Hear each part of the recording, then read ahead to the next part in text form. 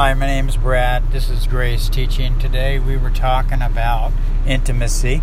And what is intimacy? You know, the word intimacy, it's a different meaning altogether from the world's perspective. The world looks at intimacy as maybe sex or making love with your spouse. But intimacy with God is different. Intimacy is spending time with the ones that you care about the most. So intimacy is where a spouse and her husband, or a spouse and her his wife, they spend together, they get together and they spend intimate time together and doing fun things together.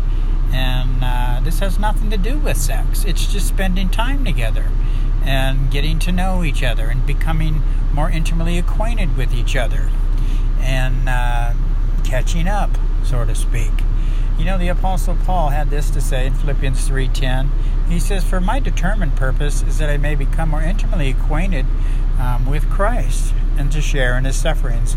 If you're married and or if you're not married and you're just having some difficult times right now, it's a beautiful time to become more intimately acquainted, not only with Christ, but with your spouse.